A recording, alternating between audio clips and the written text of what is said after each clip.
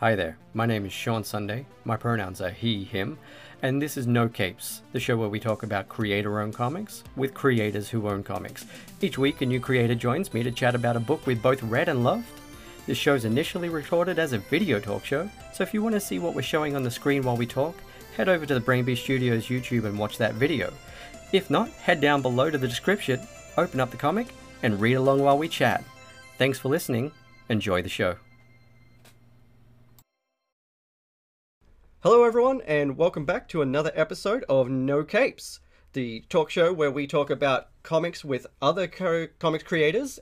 Today I have the wonderful Erica Schultz with me, and we're talking about I Hate Fairyland by Scotty Young.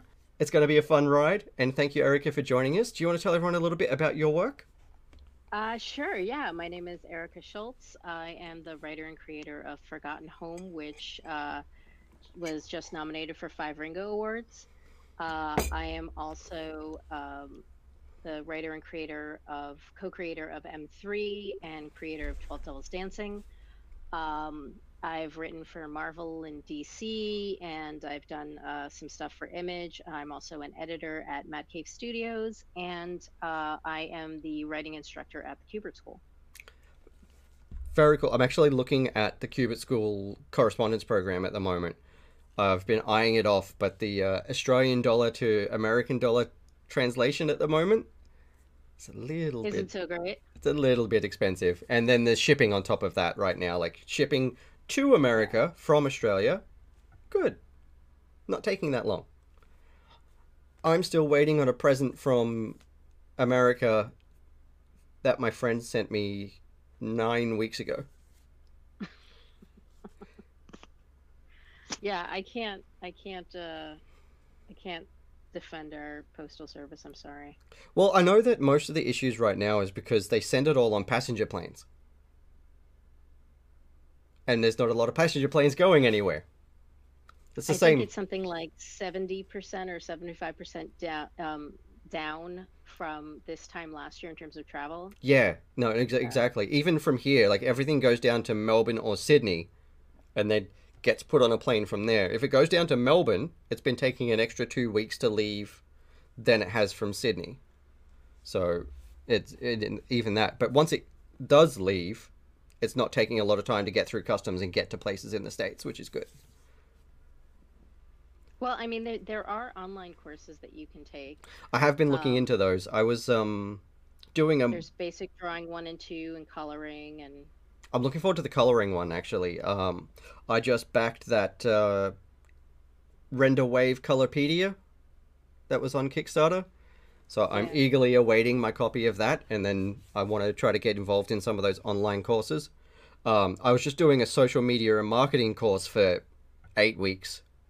So I was like, that first. Yeah, there's an animation course that I need to finish. It's all pre-recorded. Oh, cool. So it's teaching some more because I've done animation, but it's teaching some different techniques, and I'm like halfway through it. I'm like, I really need to sit down and finish that up. Yeah, no, I know what you mean completely. There's the Clip Studio Paint course that somebody made a little while ago that I've been meaning to sit down, purchase, and just do, but because I work in social media when I'm not doing my comics and gaming related stuff, I was like, I better get this done first. No, and that makes total sense. So I'm really looking forward to that, but I will at some point, once shipping is more normalized, I really want to do that correspondence course. Yeah, I mean, it is great how it has opened a lot of people up to be able to interact with the instructors, whether it's on the online course or it's through correspondence. And the instructors really do give you a lot of attention. And I mean, we're here to make you a better creator, to give you better technique. So. Yeah, and that's it. Like, I've literally been eyeing off that correspondence course since I was about 12. I first heard of the Kubert School when I was in junior high, and I was like, yes, that. And now I'm a grown-ass man, and maybe I can afford it. I'm looking forward to it. Well, with luck, you'll be one of the students soon. Yeah, I really hope so. Because I love everything I've seen about it. I've seen a few people that I follow online, like posting their pages that they did for assignments and stuff, and it was really inspiring seeing the kind of marking and critique that they got, as opposed to when I went to fine art school last year. That was not an amazing experience. Mm. 10 out of You 10 can't. do not recommend. You know what? They can't all be gems. It's true. I was just amazed at how the entire school was not a gem. Because I'd been to that school before for game design, and I did some amazing illustration classes while I was there. And that was where I first met Stuart McKenney. Hmm. He was a guest lecturer in my illustration class. I was like, this is amazing. They don't do any illustration classes anymore. In the States, there's an issue with a lot of the publicly funded schools where they've been removing funding for arts programs and music programs and things like that. So, I mean, I don't know how things work on your end, Same, same. but I mean, that could be maybe the reason why they've removed the illustration because of lack of funding. Yeah, the our LNP government has been axing arts funding all over the place, and also schooling funding, and they've Mhm. just like doubled the cost of university. I'm very lucky that when I graduated college, I was able to get a job within a few months and I was able to pay off my loans. So, I mean, but I also, I'm much older than you are. So I was able to, I had the time to do that, and I'm very lucky at that. I don't envy people getting out of school and having, crushing loans. I mean, I had pretty big loans myself, but um, I also did like work study and things like that. So you would like work for the university and that would offset the cost of your tuition. I also had scholarships and that kind of thing. But no, I mean, I was very lucky to be able to like get a job that was a good paying job or a good enough paying job that I was able to pay my loans down and get them over and done with. So yeah, I count my lucky stars on that one. Yeah, that's actually why I love where I'm working right now. It's just a little startup, so literally none of us are getting paid right now. We're working with equity, but I'm getting so much training for my first job working in social media community management out of it. It's brilliant. It's like such a wonderful company to work for, and it was perfect for my first job out of the gate to work in the industry and community that I'm so steeped in. Like that's actually my work. And I've had that poster up there for since a year before I started working for them. That's great. I just had that's partly how I got the job as well, is because I was already involved with them as a fan and a customer, and they liked what I was doing. And then I was like, yeah, I'm doing social media because I want, of course, because I want to work in this. I'm like, all right, let's talk.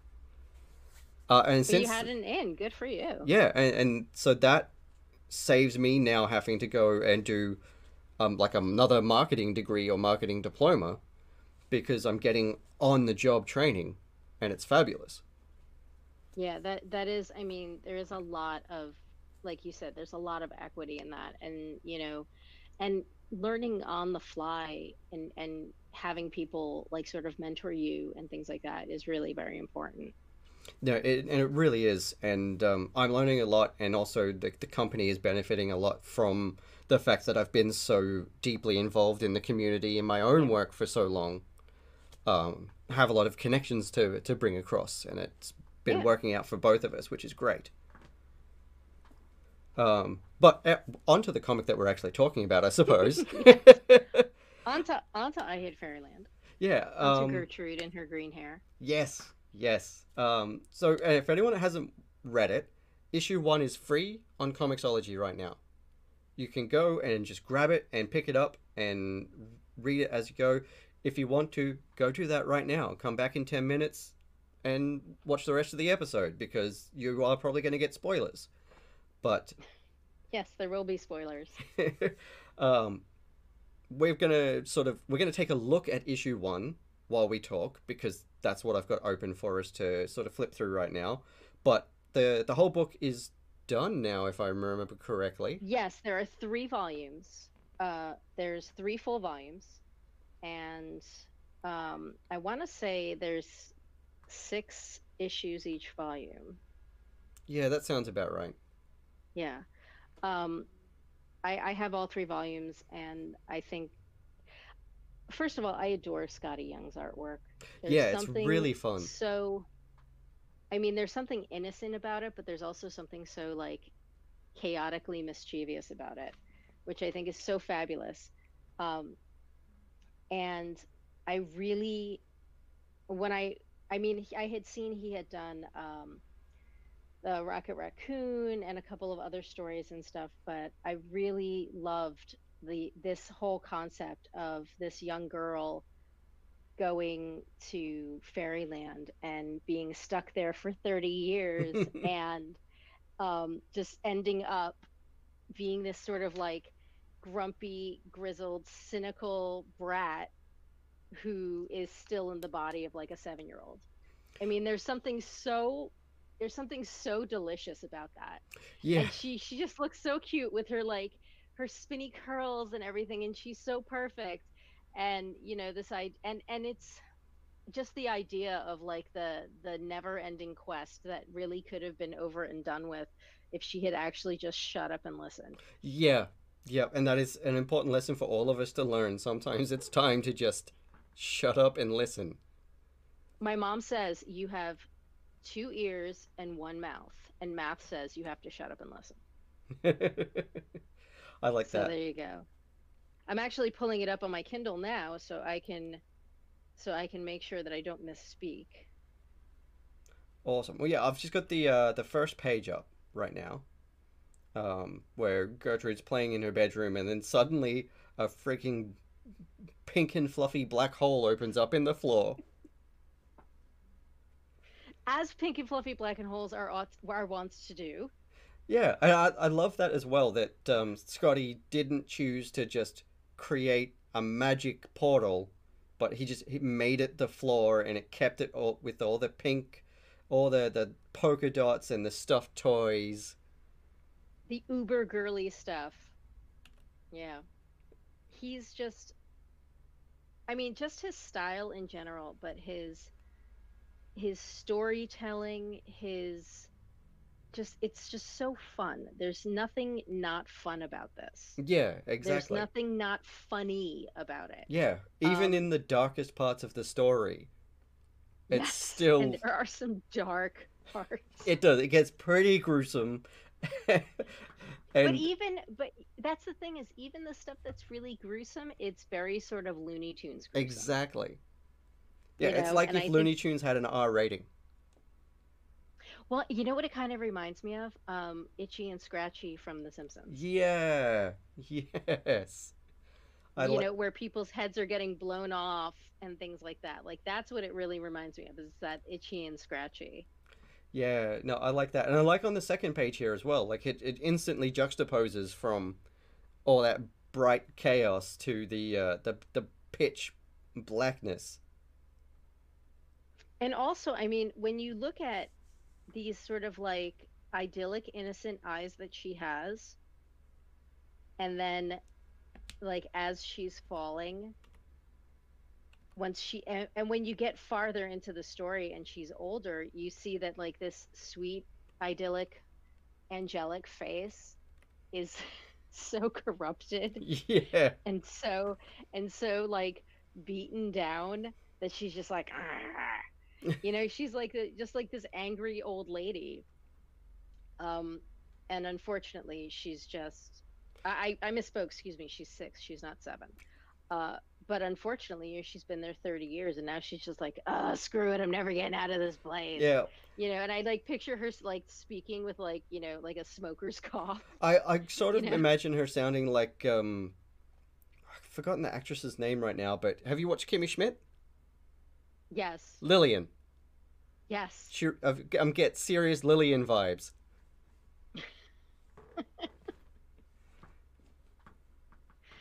Oh my God. I think that the other thing is that, like, in Fairyland, she really can't die. Yeah. Like, she gets beaten and basically torn apart, but she can't really die. And then there's that reveal on page 4 where you see this sort of like incredibly idyllic place with like I'm looking at that right now. where this even the sun has a happy face on, and there's clouds in the sky, and even the mean looking ogres are still like kind of like Yeah, they're still pretty cute. still look. And mind you, she's literally bruised and bloodied Yeah, in the she's bleeding center all of over all the of this. floor, missing a tooth. I just noticed in the extreme foreground there is a mouse pirate. I was, yes, literally as you said that, he just caught my eye. Just the little glint of silver on his sword. Yes, the mouse pirate. It's great. And then there's like a gentleman pig and what looks like a gentleman octopus. I think And I'm I gonna have mean, to get on Scotty's commission list now, just for a oh mouse pirate God. commission. Oh man, that would be great. Um, yeah, I mean, there's just the thing about this story is that his drawing, his art style is just so like sweet and innocent, and the subject matter is just so, Yeah, so dark yeah, and it's that of this little hardcore girl. juxtaposition. Oh man, I just noticed that even the mountains have faces. Yes, the Old Man Mountain. Yeah, Oh my God. I didn't notice that Yeah, before. it's just I don't know what that like thing, that sort of ball with three eyes, a triclops. Oh yeah, But I don't know what he is, but then there's like the guy who kind of looks like that one monster from the Muppets with the yes, horns in the front. yeah, just miniaturized. Oh my God. There's some kind of Prince Charming on the horse in the background. Yes, but his horse looks like it's like a stuffed horse. Yeah, It's huge. And then you have Queen Claudia, who yeah. is supposed to be sort of like Gertrude's savior, and um, things get very dark with Queen Claudia. Oh yeah. Sorry, spoiler alert. Sorry. It's fabulous, fabulous book. So yeah, Larry. yes, Larry is the fly who's supposed to be kind of like her guide Yeah, throughout kind of her Fairyland. Jiminy Cricket. Exactly. Yeah, I And she forgot his has name until now. Yeah, Larry. Larrigan Wentworth the Third. Very, very, very proper name. Um, and yeah, he's supposed to help her, and unfortunately, things don't things don't go the way they should. Yeah, not really. Poor Gert has a compound fracture in her left arm, Yeah, yeah. Oh, yep, I forgot and about that. It's just sticking right she's out there. supposed to have she's supposed to just really simply have a quest. She's supposed to find a couple keys, and then she can go home and everything's fine. But, we cut to 27 years Like, later. yeah, the old man moon. Old Man in the Moon, and she is just foul mouthed, and I love the way like he doesn't even do Grawlix for No. when she gets foul. It's um Larry, it's been 4 days since we passed Peppermint Pike. We should be at Candy's Muffin Huggin' Rock by now. Like, we know what she's trying to say, Yeah, but it's kind of like the good place. yes, it's exactly like The Good Place. Yes. Yeah, shirt, fork that, and so on. Well, fluff you and fluff this map. Yeah, And I have to say, the letterer, I think the letterer is Nate Picos. If yeah, I just want to double check. Um, I think Nate does such a great job with the lettering, um, especially with things as simple as, you know, tweaking fonts when it comes to, her cursing. mm-hmm. And I believe that the font, I believe there is a font with Blambot, which is Nate's company that creates fonts. And if you want to become a letterer, I definitely suggest you check out blambot.com. I think I And he literally has a just font. bookmarked that for my work. Yeah, it's great.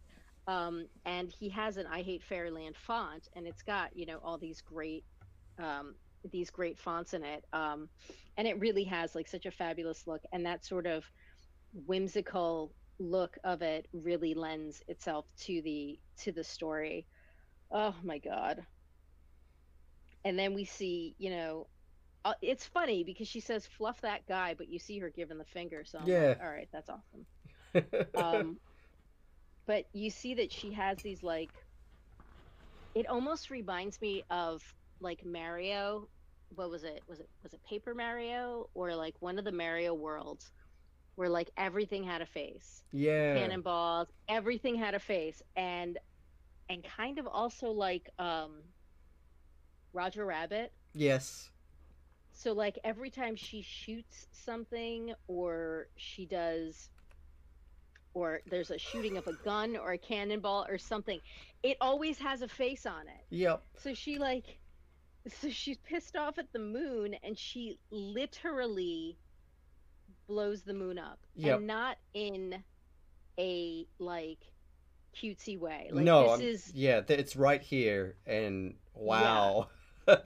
it is like a two-thirds splash of I love the eyeballs. gush in the middle. Yes, eyeballs exploding, brain, heart, teeth broken, just, arterial blood spray everywhere. It is Yeah. just so gruesome. Also, just But as an at this, aside, I love the panel borders. yes, they're, just ever slightly like wavering and hand drawn, and Yeah. they're just fantastic. I don't think I Uh, really noticed that last time. It's one of the reasons why I've been loving doing this show, because I'm preparing to write and draw my first just completely made by me books for next year. And every time I talk to someone on this show, I notice new things about the books as we're going through them, and I feel like I'm learning so much just by chatting with other people about these books. and that's important just as an artist to be able to recognize even something like line weight. Yes. Like if someone uses like thick, thin, and such. And on this, if you notice in the coloring, if you go to the next page, and even with the moon, the colorist changes the line color. Oh So the yeah. moon's line color is this sort of blue gray purple, like almost like an antique kind of lilac. Mm. Whereas Gertrude is, black line, and so is Larry. But then when you look at the stars again, their line color is switched to like a Yeah. yellow orange. I Um, I love the little bullets too. yes, the cannonballs, twinkle, twinkle, little star. And then they just rip through. There's literally bone hanging out, X's over eyes. Like these poor stars are just decimated Yeah. to the point. And then like they're at, you know, Queen Claudia's castle, and she's like, "Oh, this is such a beautiful night. Look how lovely everything is. So many shooting stars." And it's not shooting stars. The stars are literally falling out of the sky because they have been murdered. Yeah. Yeah. The stars aren't shooting. The stars have been shot. Yes, exactly. And this That page is isn't going to load, so I'll skip to this this next is one. this is when Queen Claudia decides, Yeah, that Gertrude is a it's problem. yeah. Yeah, Gertrude is more than a problem, Yeah. and she's definitely going to make it a point to find her and get her. Yeah, she's hiring a freelancer as it goes on. Yes. And she finds a way to she's basically hiring a hitman for Gertrude Yeah. because she knows that Gertrude is destroying everything. Now, meanwhile, Gertrude basically feels like there's it's almost like Groundhog Day to her, like in the Yeah, sense that like, well, I can do anything because whatever, they're never going to kick me out because we learn that they can't kick her out. Gertrude has to get her way out. yeah, So, all right, now I'm just going to, raise hell for the sake of raising hell. yeah. I think it's like she's equal parts Donnie and the dude. No, no, so not Donnie. That was Walter. yeah, Walter. That's the one. Yeah, she's equal Yeah. parts Walter and the dude at this point. Yeah. And she just goes nuts. And they end up getting her and, Yeah, I okay, love the frog taser. yes. I love the frog taser, the fact that like she's brought to the slug, Yeah, she's got bones in the her king hair. slug. Yeah. I didn't notice that before, but she's got bones in her curls. Oh my God, that's great. That is great. From the from the X-ray of that. Oh Yeah. my God. Jeez. So yeah, so she gets brought to the slug lord, and by this point, she really is infamous in Fairyland. Oh yeah. It's been 27 years, Yeah. and Everyone knows who she every is. everybody knows who she is. Everybody knows what a pain in the ass she is, and everybody knows that this is like the worst case scenario. Yeah. Oh my God. I love all the little logo fonts that they've added for all the different words, Yes. like all the different And this is locations and people. and this is why I really, Nate Picos gets a lot of props for this. Um, because he really did go through and, dreaming of the gleaming dove and half a dozen blunders who drink from the spring of time, but have no time to waste, and who eat from the ringed mind but can't stand the taste. This sort of riddle Yeah. that she has to answer. Um,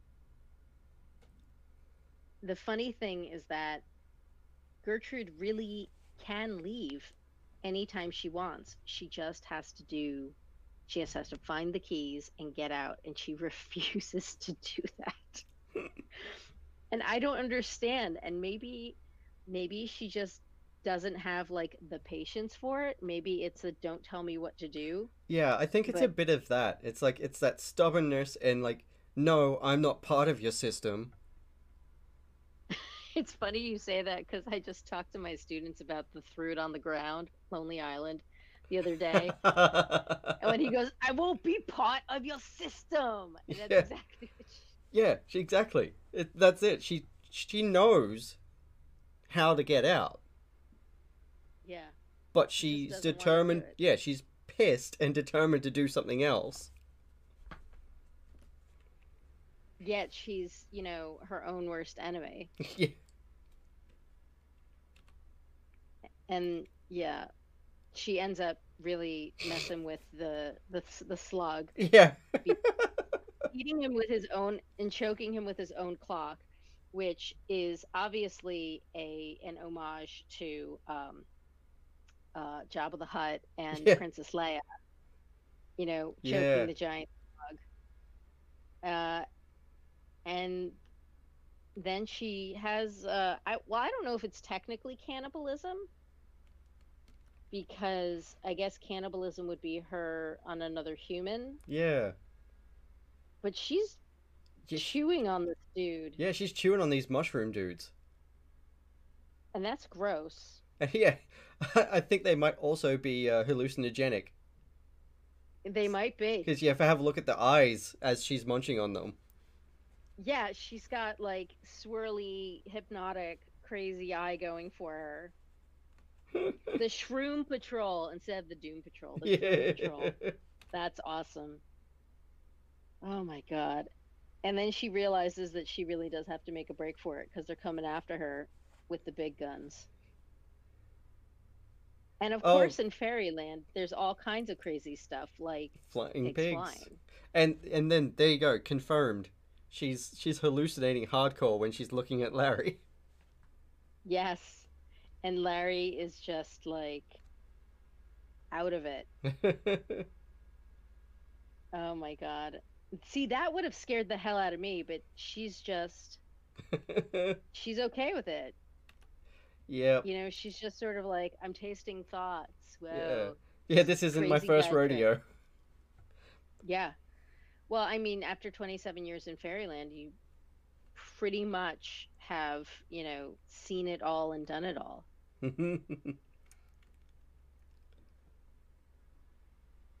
Yeah, it is, She yeah, it's tries, sorry. no, I was just gonna say, like, and finally the trip wears off, and she finally realizes that like she's gonna be okay.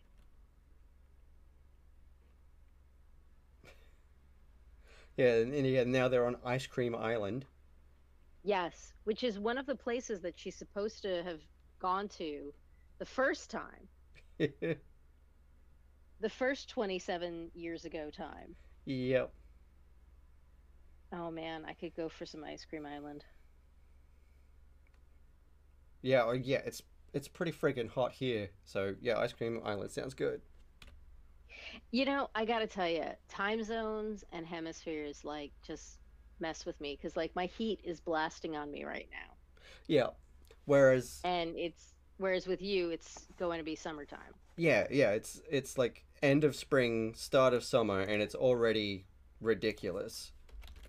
Nope. This is where things get really, really cold for us, and I'm just like, I just want to curl up in bed and sleep in the nice warmth. Yeah, it's 83 Um, outside. that's That's Fahrenheit. Fahrenheit. Yeah. Okay, yeah. I can't do the Fahrenheit centigrade too Uh, quickly. Me neither. I'm just lucky that if I just look up local weather, it's got a button so I can click either. I was staying at a girlfriend's in London a couple of years ago, and she had Alexa, and I kept saying like, Alexa, what's the temperature out? And she would say it in centigrade, and I would say, Alexa, what's the temperature in Fahrenheit? And she would say it in Celsius again, and I'm like, damn you, Alexa! I can't do the 5/9 or 9/5 math in my head. Yeah, well, So it's yeah, 28C, and that's 83F. you're gonna make me do algebra. Oh no, you don't have to work it out, but that's what it is Oh, right now. It's 28 degrees okay. Celsius, and it's 83 Fahrenheit right now at 11 a.m. Equals 28C equals 83F. So 28 times X equals 83 divided by 28. Oh God, it's been 30 years since I did algebra. I'm not doing it.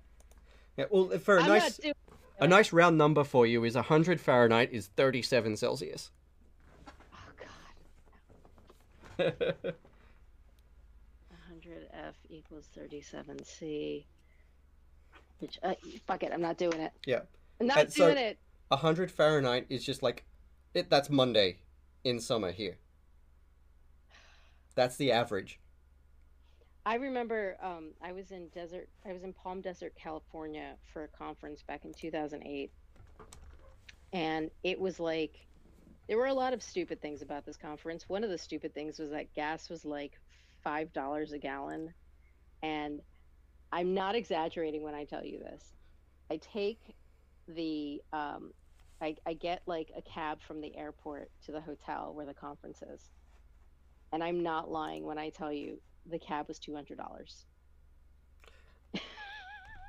Actually, no, I believe you because I remember getting public transport around San Francisco when I was first there, for a couple of days, and that was expensive enough. I get to the hotel, and it's like a 4 or 5 day conference. And at one point, they wanted to take a photograph. They want to take a photo of everybody at the conference outside. It was 118 degrees, but there's no humidity, is what everybody said. I don't care. 118 degrees is 118 degrees. Humidity, no humidity, it doesn't matter. My purse got so dry from sitting outside that it cracked. My leather purse cracked, and the strap cracked and broke off. That's how dry it was Yeah. outside. Yeah. I'm like, damn it. So yeah, Yeah. I That I was where I grew up. Was dry and hot like that. And then here in Brisbane, it's like the Queensland is the Florida of Australia in terms of so it's weather. humid. Yeah. Yeah, yeah. I just want like San Diego weather, 73 degrees, perfect. Never rains. I don't know how. It's just chef's kiss. Hmm. Yeah. Oh yeah. Yeah. We got around the 118 mark a few days last summer. Like like a lot of days last summer, which is how half the country ended up on fire. Yeah, we're actually going into this, like we've been in the 30s and 40s this week, and then next week, by the end of next week, we're going to be in the 60s. So I don't even understand. Yeah. I don't get any of it. And it's just been like gross and rainy. And I keep telling my husband if I wanted to have lived in Seattle, I would have moved there. And it's just like gross, cold, rainy, ugh, Yeah. just make me never get out of bed. But all right. So, okay, so they make it to Ice Cream Island, Yeah. and Gertrude is complaining about the cold, not entirely understanding the fact that ice cream has to be cold. Yeah. Yeah. Ugh. Yeah. She's not And the then she's most. got to puke. Yeah.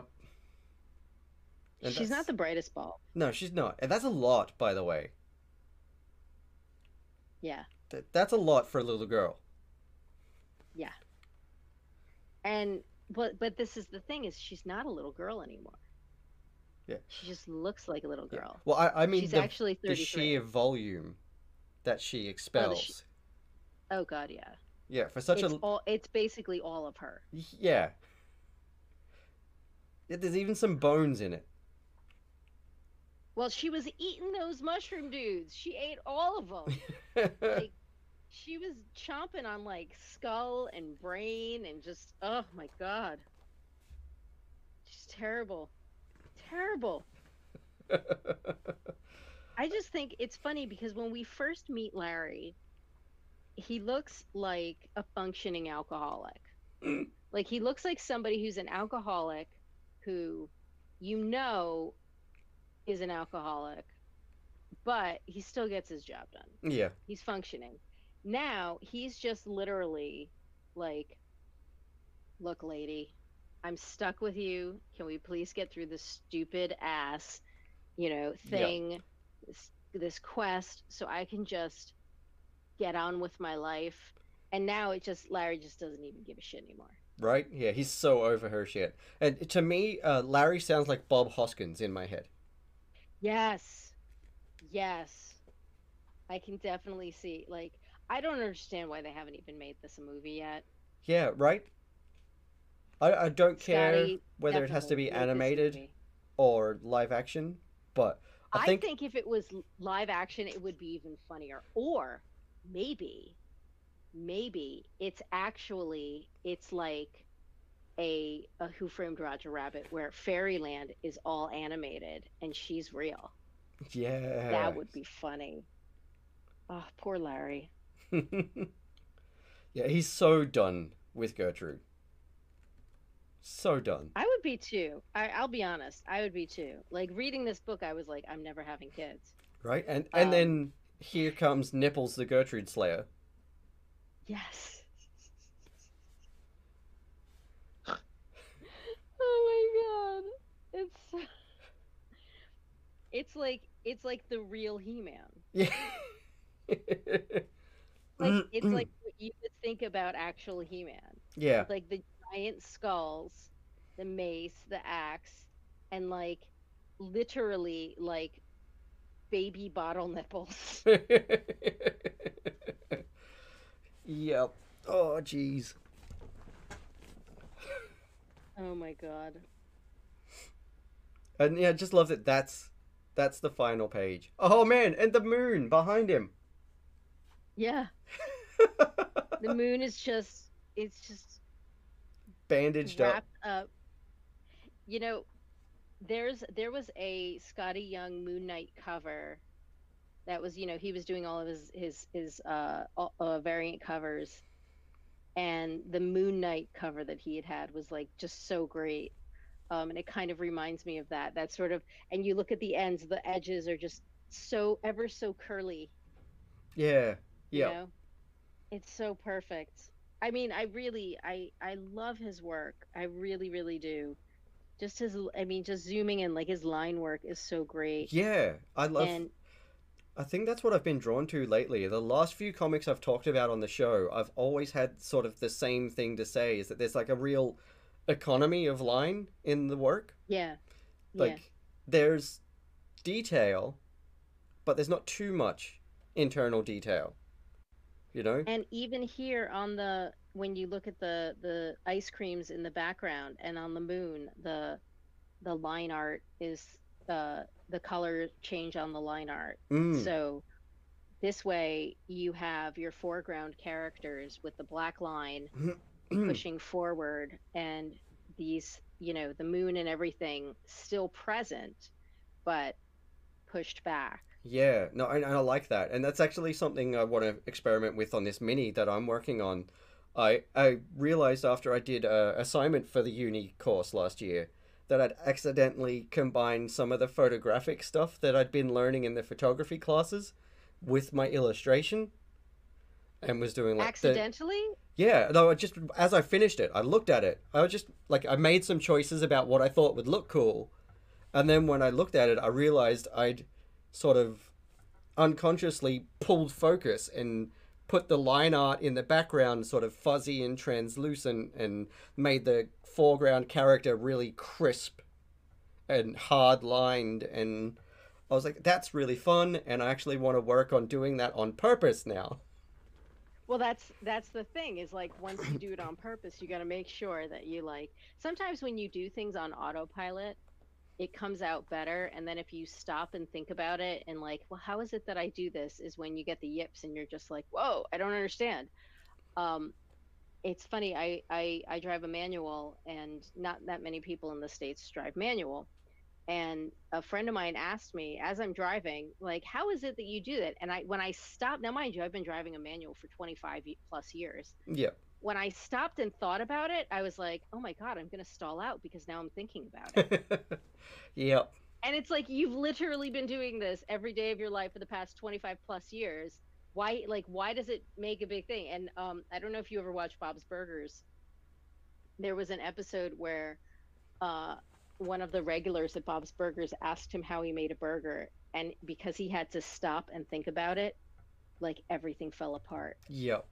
Like he forgot everything. Like he didn't even know how to use the spatula to flip the burger because he's like because it was so just second nature, and that if you stop and you think about it, it's like, oh my God. So I try not to, and I notice that when I'm writing sometimes, if I think about it too much, I get that block. But Yep. if I just say to myself, all right, screw it, just do it, just let that other personality who actually knows what they're doing take over for a bit, then just do it. Then it actually goes through, as opposed to sitting there and every single, sentence making this like crazy choice and then be, oh, I hate it. I gotta erase that kind of Yeah, crap. I have to do that when I'm DMing sometimes, when I'm like doing live streamed games.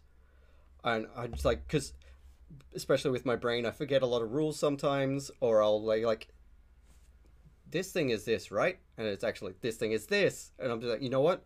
While I'm DMing on stream, I don't even think about looking at the rules or checking things.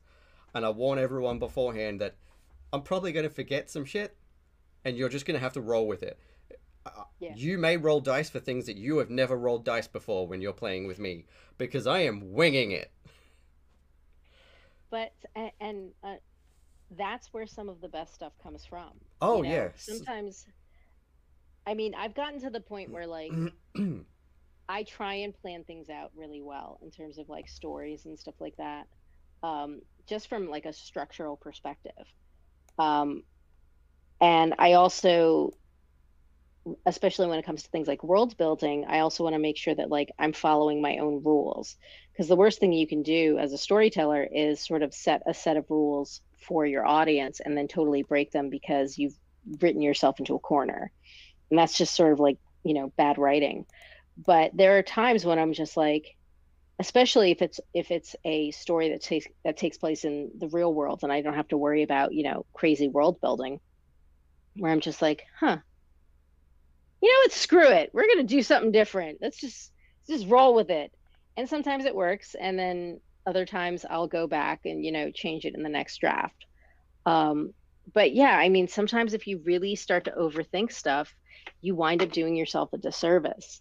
And I also think that sometimes you just have to get that first draft out, like that word salad out, just get it out of your system and then be like, oh, there actually is a couple of like usable bits in here. Yeah, Um, that's exactly what I do when I'm sort of planning something for a game. I'll just yeah. and then Yeah, look at it the again. gif of the cat doing Yeah. this on the keyboard. Yeah. Yeah, I hear you. But I mean, it's funny. I don't think that you can teach like creativity and things like that. I think that you can um, sort of guide creativity. I think everybody has the opportunity to be creative. Um, and one of the things that I always told my students at the Kubert School is like, look, I'm not going to tell you what to do. I'm going to tell you what is going to make a good story. So you come to me with the raw materials, and together we will sort of build it into a story and take it to the place that you want to go.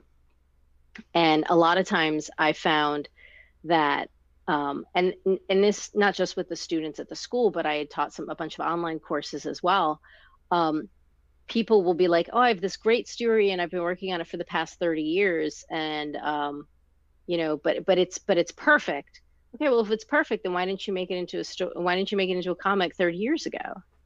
You know, so part of the process, and I do this as an editor, but then I also have to remember it when I'm getting edits as a writer, is you have to be willing to to roll with the punches. And that's always tough because especially if you have a story that you've been working on for a really long time, everything is precious to you. Everything, every character, every, moment, everything is precious to you. Um, but if you're a first time creator, what you need to do is you need to just tell a good streamlined story. Don't overcomplicate it with a race of orcs that, come out of nowhere and blah, blah, blah, blah, and all this other stuff. Just tell a good streamlined story. And once you can do that, then you can start adding elements. Like, I always talk about like if you've ever like crocheted or knitted or things like that, if you're dealing with one color, you can put together a really nice scarf. When you master that, then you can start adding crazy colors and stripes and doing all this fun stuff. But if you start, trying to do all the crazy stuff, it's not going to work because you're just going to end up with a mess. And you don't want that. Exactly. So, I mean, I teach, you might think it's type A, but it's this very sort of like specific organized paradigm for how to organize your story even before you start scripting. And then once you get to the scripting phase, you've already pretty much thought out your arc. You've thought out the order in which you're going to tell your story. Are you telling a linear story? Are you telling a nonlinear story? Are you gonna have? Are you starting a story at the beginning of your character's journey? Or are you starting in the middle of your character's journey? Things like that. And I notice that some of the students are resistant to some of my suggestions, and I get that, and I say, look, I'm telling you what I think, in my professional opinion, is going to make for a better story. If you think I'm wrong, prove me wrong. And I said that all of last year, which was my first year teaching. And I say that to them again this year, prove me wrong, because I will be the first person standing in line to congratulate you at your book signing. I will be the first person to do that if you want to do it your way. But for this class, you're going to do my way. You know, I'm Yeah, still the instructor here, damn it. exactly. You know, And that's it. Like that's why I try to go into every class thinking like I'm gonna learn how to do it this class's way, and then I'm gonna take that and see how my way meshes with that because you exactly. need to learn the foundationals. Yeah. You might And then be able to rip them apart and create something new. but you it's like I used to work in advertising, and a lot of times clients would always say things like, well, we don't know what we want, but we know what we don't want. So in order to learn how to craft a story, um, you might not know where the starting point is. So my paradigm for writing a story may not be what works for you, but you don't know if it was what works for you unless you try it. Exactly. Yeah, you've got to eliminate things by trying them and then Yeah. eventually find the right combination of things. And find out what also works for your workflow. I mean, I know some people who do their best work from like 4 p.m. to like midnight. I know other people who do their best work at like 3 o'clock in the afternoon. Hmm. Um, everybody's different. Yeah, I find that I I do this sort of stuff good around this time. Oh, good. I got it. Good. Yeah. I have Sean on his A game. Yeah. I have Sean on his A game. Okay, good. But as far as when I'm illustrating and stuff like that, I like to do that in the afternoon and evening. Yeah. I just like I can't help it. Like I'll write through the day or whatever, but if I'm sitting around and I'm like watching a movie or just hanging out listening to music with Robin, out comes the tablet and I'll just be sketching while we're hanging out. It's just Yeah. what my brain and body wants to do at that time. I have notebooks like in every room of my house. So I can be sitting having dinner with my husband, I could be watching TV or whatever, but if an idea hits, I have to write it down. Yeah. And I'll just like grab a note, and then like usually at the end of the week I like gather them all together, and I like take photos of all my strange, bizarre, like half sentence scribbles, and like put them all together, and I'm like, okay, this weekend I'm going to make sense of all of this jumble of Yeah. stuff. And then it's usually, okay, this goes in that pile and that goes in that pile, that just goes in the trash. So, Yeah. but I mean, like a lot of times when you're creating just in general, you you're going to come up with a lot of good ideas, and you're going to come up with a lot of garbage. But sometimes, I mean, if you come up, like when I was working on Forgotten Home, I had started that story as like an anti-Frozen because everybody loved Frozen Hmm. and two sisters and loved each other and blah, blah, blah. And I was like, I want to write a story about two sisters who want to kill each other. Um, because I just, nothing against it. I know it's supposed to be a good movie, but I'm so sick of that song and everybody singing it. So I had started writing sort of the anti-Frozen, and I realized that these other elements were coming in that were good, but they had nothing to do with that story. So I was like, okay, let me just cut that out and put that over there, and then finish my anti-Frozen, story. And then I went back to it, and I was like, okay, there's something here. I don't know exactly what it is, but I started working with it more and more, and it's like sort of molding clay and adding a little bit more, and that's what basically became Forgotten Home.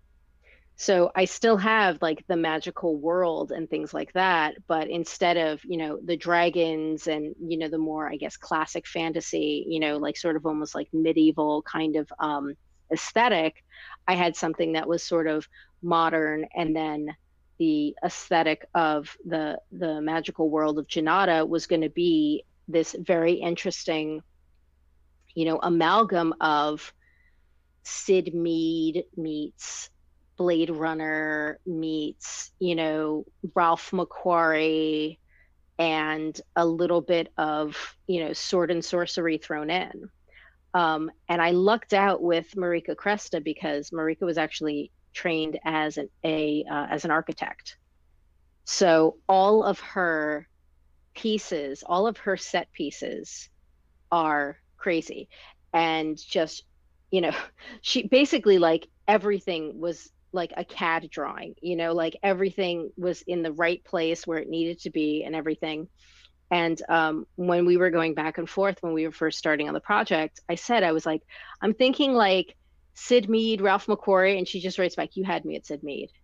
Like, you know, um, just because like really the futuristic concept work from, Sid Mead's work in general were just, if that does not spark an idea in anyone, then you check yourself for a pulse, Yeah, yeah.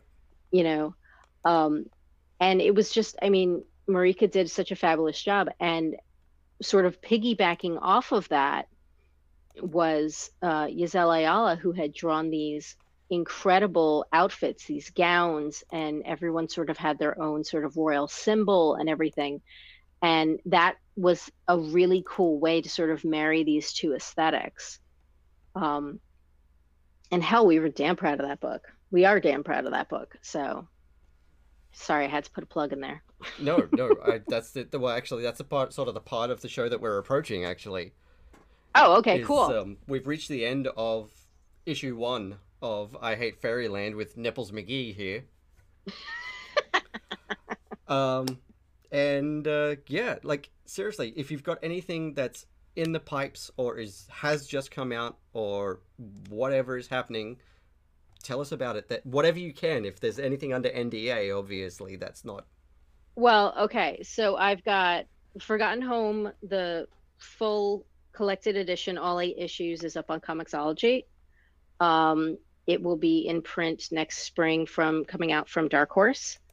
I've got the Legacy of Mandrake series from Red 5 Comics and Stonebot Comics just came out I this just week. bought that last night.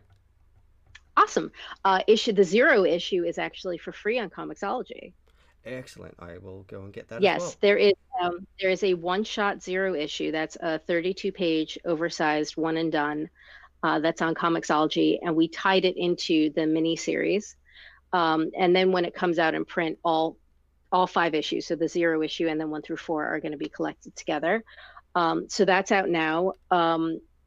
We announced at the Mad Cave Showcase in October that I announced the team that I'm working with as the editor, with Eric Burnham and Stelladia.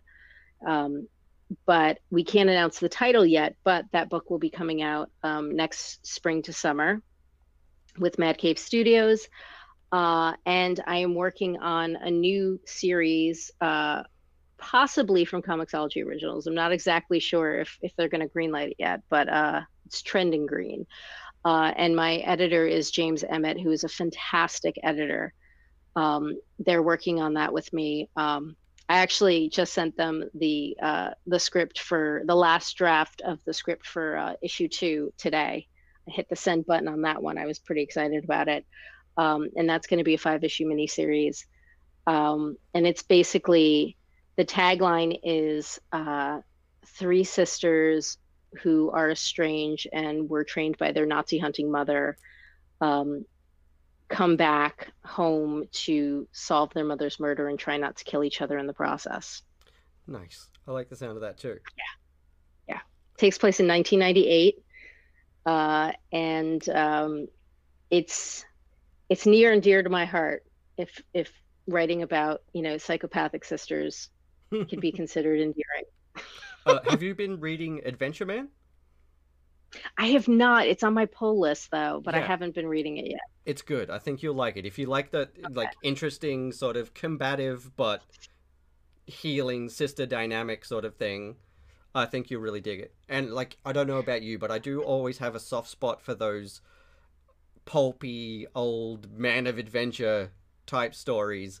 And I appreciate this one that shows at the very beginning all those sort of crappy tropes that those older movies of the time had, and then shoves that aside to bring in something newer and progressive. That is very cool. Because, Yeah, I mean, it's funny because like as I'm writing this, I'm remembering back to 1998, which I was going on 22 back then. And I was thinking to myself, I was like, there's a lot of language that I cannot use that was used in 1998 that I don't feel comfortable using. Yep. But this idea of, because I'm one of three, I have an older brother and an older sister. And there's this dynamic when you're one of three where it's always two against one and it constantly rotates, constantly. Yeah. So this idea of like two sisters shouting at one of them and then one feeling bad and being like, oh, don't beat up on her. And she's like, but I don't need your pity. And then it's like, this constant sort of rotation dynamics of, and they love each other to death. Like they love each other so much that they would kill each other for each other, like that kind of thing. So I really like that sort of bouncing characters off of each other.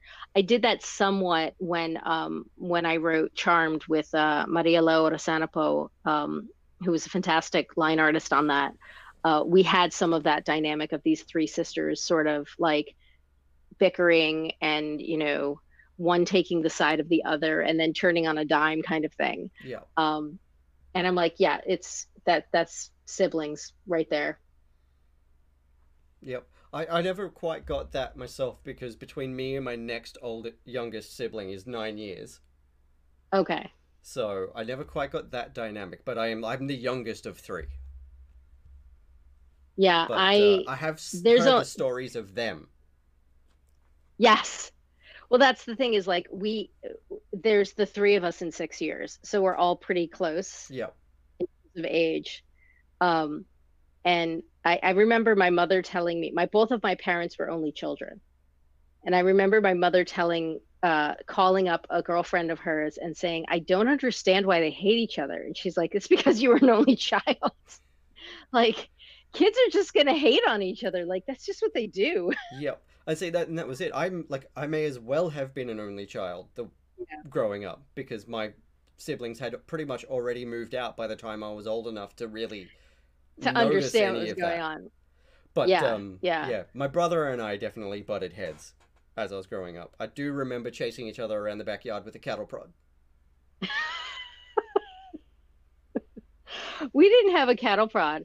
What we would do is we would take this is the 80s, the 70s and 80s, and you had the really knee-high tube socks, and you would take a tube sock and you would stuff other socks into it, like really, really hard. And it would be this like really dense thing, and you would like whip it around and then beat each other with it. Yeah. That's what we used to do. No, we used to call it the whippy pippy. We used to do that. No, so, beat the hell out of each other. We had a cattle farmer friend of the family who decided so he gave you here's a cattle prod for the kids to play with. Yeah, no, exactly. That's exactly what happened. Oh my god. And if so we had a cattle prod when I was growing up, somebody would have died. Yeah. No, he zapped me real big with it, and I managed to get it off him. Like little me, like this big, managed to get it off him and chased him over the back fence. But he's probably not going to see this, and I don't really care either way, but my brother hasn't never necessarily been the brightest of the three of us. So I chased him over the fence, and he was standing on the other side of the fence, and he forgot that it was made of metal. It was just like a chicken wire grid fence.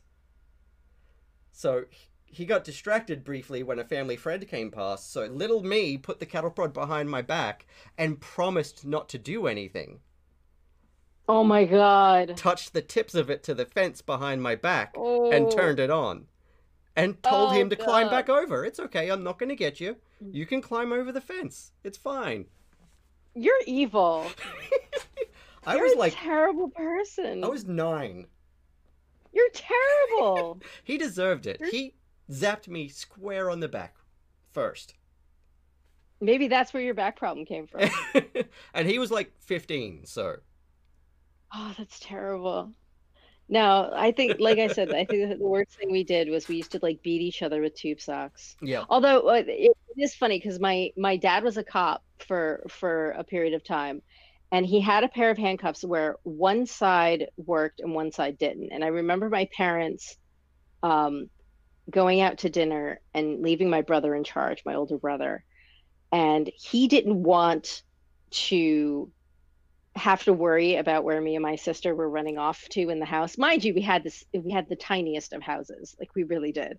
But he didn't want to have to worry about us. So he handcuffed me to the closet doorknob and he tied my sister to like he sat her on the floor and like tied her with a jumper with our jump rope to the bedpost. So when my parents came home, they found my sister tied to the bedpost crying. They found me like this crying. And my parents were just like, you are all crazy. So my we managed to get the one side off, but the side that was attached to me could not come off. So instead of my dad finding the key or anything like that, my mother literally drove us to the police station, my brother and I, and she said, "Go in there and let them take care of it." And I remember like holding my brother's hand and like walking into the police station, like my head down, all forlorn and crying and being like, "Can you please help me?" And they're like, "Where are your parents?" I was like, "Mom's in the car." And that was probably the worst thing that he did. But no. But I mean, meanwhile, like my brother is, I adore my brother, and obviously because we're in our 40s now, so our relationship is very, very different. But yes, back then, yes, Yeah, that was a fun one. it's the same with me and my older sister. You know, I'm in my 30s now, and she's got 11 years on me, so our relationship is a lot different now to what it was when I was little. She's still very protective of me, but it's Yeah. still it's different. I one of the things that I miss about New York Comic Con that, I mean, on an aside, I enjoy going to conventions. I do. 2020 being what it is, I actually kind of like the day, the year off from going to conventions. I know what you mean. Although New York Comic Con would be like, I would give my brother a pass. I would get him a pass and he would come and like it was always really fun because he would sometimes man my table. And my brother's a big dude. He's like 6'8". He's like a big dude. And he's like big and big. He's like Bigfoot basically. Um, so if you've ever seen like Sasquatch, it's probably my brother before he shaved. And he would be standing at my table, and anybody who would try and come by and be an ass, he would just intimidate them by sheerly standing up. So I do miss the fact that we missed New York Comic Con this year, but I'm hoping that next year things will be back to normal. I put normal in air quotes because who knows what normal is going to be. Yeah. Um, but I do like the fact that I don't have to like get up super early and go to like crazy panels and like run across convention centers and Mm-hmm. Yeah. Yeah. that's nice. Yeah. I've been I sort like of the an fact that artist I could alley sleep. type for the last couple of years, Yes. and so I don't miss it. Like I do miss it, but I don't miss the exhaustion of it. Yes, and it's funny because a lot of people when they go to conventions and they are there as spectators and there's basically just like customers, consumers, they don't really understand that standing on your feet for 14 hours a day and shouting over your table at people and breathing recycled air and it's not good for you. Yeah. At New York Comic Con last year, everybody talks about con crud. I actually got pneumonia after New York Comic Con last year. Yeah, I was laid up Yeah. No, bad. I've had the crud, but I haven't had that. Yeah. My husband and I have been together almost 20 years, and he said to me, I've never in all the years that we've been together, I've never seen you this sick ever. So yeah, so last year was I got really sick. And when they before they had actually canceled New York Comic Con, when they were still talking about actually having it, I was like, whoa, like I can't do that. I can't go through what I went through last year again Mm-hmm. this year. So I am kind of happy that they, that they canceled conventions simply because, I want to be able to sleep. Yep.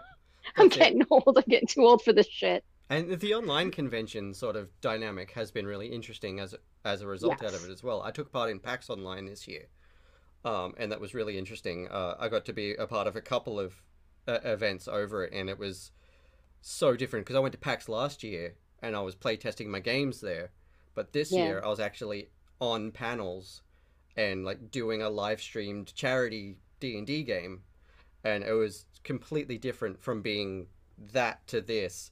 But then that plus the online international audience dynamic changed completely. It was amazing, nerve-wracking, but amazing. But I think you're right. This idea of, the ability to reach a wider audience and the ability to make these conventions accessible. I mean, brass tacks, these conventions are financially expensive. Yeah. They really are. And not everybody has the opportunity to share in them. And even as, and this as an exhibitor, they're expensive as exhibitors as Mm-hmm. well. Um, so the opportunity for people to see conventions online, to see panels, um, to do like virtual meet and greets and things like that. I mean, that really does open up the fandom to people that never really would have the opportunity to go to any of these things, to go to any of these events. So I think that that's really, I'm not going to say it democratized conventions a little more, but it really has sort of helped be able to open it up to a much broader audience, which as creators, I mean, that's great because then this way people see you and your work and they see me and my work, things that to people that may have never seen me before or never seen your work before. Yep. And this way it sort of opens up your audience. And you had talked earlier off mic about like doing Kickstarters. Well, people will be like, oh, hey, that's the guy that I saw at PAX.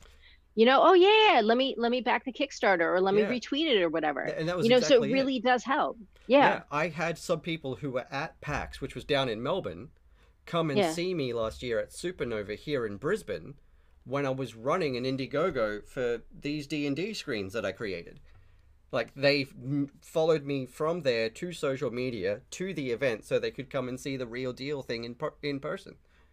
And it was And now fabulous. that you've done things online and reached out to people and reached people much broader than even just, the area of people who would have actually gone to the show, then hopefully when you're doing crowdfunding that helps that Yeah, it's broadens your audience. exactly. It's just going to be, yeah, it's going to be a big difference now. Like I've had the opportunity to work with a couple of really cool comics creators on both comics and gaming projects now. And so like our audiences are all cross-pollinating, and then there's all of those people from the online conventions and stuff. It's a whole new world and new dynamic for being a content creator right now. Yeah. And I'm not going to say that it's easier now or harder now, but it's different. And I think like we talked before, like if you lean into that, if you start embracing the change that's happening and find your way to navigate it, then you're going to be better for it and just in general. Yeah, I agree completely. Awesome. Well, that's actually us approaching the hour now, so that's been a really fun talk. Actually, I've learned a lot from this episode, particularly. And it's got me thinking about different ways of doing things for the writing that I'm planning on doing in the next couple of weeks. I have been using a combination of StoryPlanner.com's "Take Off Your Pants" outline. Oh yeah, the pantser versus planners. That's Yeah. right. Yeah. And then I've also been following Matt Garvey. He's just started up his Mhm. new YouTube channel with comics tips, and he did one on scripting comics a little while ago, and I wanted to have a crack at that to write a couple of 4 or 5 page issues. And now with this as well, I'm looking forward to just clearing my schedule for a week and writing. Yeah, I mean, Matt has some really good insight, and I spoke to him online the other day. I think it's, what he's doing. He's making comics accessible, and I really encourage people to check out Matt Garvey's work. Yeah. Um, I also think, there are a lot of really great writers who have vlogs and blogs out there that give writing tips. Like I know Jim Zub has like a writing blog where he gives tips too. And I would also, if you have the time and you have the resources, I would look into the Cubert School online writing classes as well. They're having Amy Chu is teaching scripting. She is a writer and one of the instructors at the Cubert School as well. She's teaching the current writing scripting class, which everybody should definitely check out. And you had talked about the correspondence course, the Yeah. Kubert School correspondence course. Um, but I think that, this idea of like starting small with 4 and 5 page stories is very important. Because if you can tell a concise story, then that's like you're starting to build your foundation, and then you get more complex after that. So I think, you need to start sort of mastering the simple stuff. I know everybody wants to fly before they can walk, and I get that, but you got to start Yeah. small. No, We that's all started small. exactly. That's why my main story is completely on hold until I've done a bunch of this small stuff. Yeah. Especially And because, like you said before about anthologies, yeah, getting anthology work, you're going to be doing 4 and 5 page stories anyway. So if you can tell us a short story, then it definitely helps you getting work. exactly. That's exactly it. And another thing as well is when I first sat down to do some concept art for the big story, I realized I've never drawn a dog before. And my main character is an anthropomorphic dog. I was working I'm trying to think. I can't even remember what the book was, but I was working on a book, and the artwork had a bunch of like knights, and they were riding horses, and there were some of the horses that I swear to you, they were not horses' faces. Like it literally looked like they drew a bear and then like elongated the snout. And it's because like horses have their eyes on the side, and the person had drawn the eyes like right here. And I kept looking at it, and I was with a girlfriend of mine who's an artist, and I was looking at the pages, and I was like, I can't quite place it. And she goes, is he writing a bear? And I was like, that's it. It's a bear. And then we started going through all the pages, and it literally was like if you had taken it in Photoshop and you took the head and you used like the distort tool and you just smushed it, it was a bear's face that they just elongated the snout. I was like, oh my God, they're writing bears. That's great. So yeah, so look up some reference on how to draw dogs. And this Yeah. person just needs to look up references on horses' faces. Yeah. I have a Because folder on the ground beside me here with just pictures of dogs so that I can yeah. start doing some study drawings. And that's the thing is like there's so many different breeds of dogs. And are you gonna, if it's an anthropomorphic dog, is it gonna have 4 fingers or five? Like there's like so many different things. Definitely Exactly. also look at Black Sad. Are you familiar with Black Sad? Sounds familiar. It is I want to say it is a Spanish French comic, but Dark Horse puts it out. It is about an anthropomorphic cat named John Blacksad, who is a detective. The artwork is stunning, but all the animals are anthropomorphic. And you should definitely take a look at that too. I want to say there's 3 volumes that are out, but they're definitely there. I believe they're on Comixology. And yeah, and they come up from Dark Horse. So Awesome. I'll have to look that up as well. I've been paying a lot of attention to Grumble. By yes, Yeah, we did an episode on that but a couple of episodes ago, and I just was reading the latest one Rafer last and night. Mike, Yeah, yeah, they're and good guys. I love Mike's work drawing dogs, whether they're humanoid or non-humanoid. 'Cause I found Mike through Battle Pug originally. Yes, actually, that the Hawk Girl Rogue piece behind me is Mike's Ah, piece cool. that he did for me. He was at one of the I had known Mike online, but I had met him in person at one of the London conventions a couple of years ago. And I said to him, I was like, hey, I want a commission. I was like, look, if I pay you in American dollars, can I get a break? So yeah, so he did that Rogue Hawk Girl commission for me. But yeah, Mike and Rafer are great, and I think Rumble's like a great story, and Battle Pug is just so great. Yeah, I and love that. I think there's a new volume of Battle Pug coming out, if I remember rightly. Huh? I I'm think I gonna saw have something to. about that on Twitter the other day. It got me excited. I'm gonna have to send him a note, find out if I can get a couple PDFs sent to me. Hmm. Yeah, oh, that reminds me. I got a PDF sent to me of I Walk with Monsters. So I have to Awesome. sit down and read that because I want to talk about that on the show real soon. Very cool. But thank you so much, Sean, for having me. I know this was like a little back and forth about like how we could, because, time zones are Yeah, weird. time zones are weird. Time zones are very weird. But I do appreciate you taking the time to work with me and figure this out, because No, this was I a lot of appreciate fun. it And too. I hate Fairyland is a hell of a book, and It everybody is. needs to be It reading is. it. It's really fun, and I've been really looking forward to having you on the show, so I was happy to work on that. Thank you. Thank you. Yeah, there are a few people who are like high on my list of must have on the show, and for all of you that are, I will work on a time. Because I didn't want to make it too early for you. I mean, I felt bad, because, No, see, we usually do 10 a.m. on a Friday for the live shows. okay. Yeah, so So like that this, works. yeah, this is the time that I normally do it. So That works. that Okay. works out really good. All right, well, I'm going to link all of the links that we've discussed to the different classes and the different comics and YouTubes in the comments below for all of you that are watching.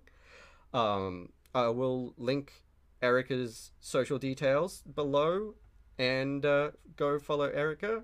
Follow me. You can find me at Sean Sunday Art on all socials. If you're an Australian illustrator, please hit my link tree and join the Australian Illustrators Discord, because there are only a few of us in there right now, and I want to bring us all together so we can really push Australian comics and Australian illustration out into the world a little more strongly. We're all a bit scattered right now. Well, that's the thing is building these communities is so important. It really is important, especially for like indie comics illustrators and indie comics creators. So definitely join the Discord. Do that thing. Awesome. And we will see you all next week for the new live episode on Friday with Adam Markowitz. We're talking about Money Shot. From Vault Comics. There you Yeah. go. Yeah, that's going to be the one. So I'm really looking forward to that. So thank you again, Erica. Thank you again, everyone Thank that's you, been Sean. watching. I'm going to head off for now, and we'll see you for the next episode of No Capes. Thanks for listening. This has been No Capes. If you'd like to find us on social media, you can find us at No Capes Show on Instagram, Facebook, and Twitter. You can find me on Brainbeast Studios or at Brainbeast Sean on Twitter. If you'd like to support the show, consider subscribing on Patreon or dropping us a donation on Ko-fi. You'll find those linked in the description. Thanks again for listening, and I hope to see you for the next episode.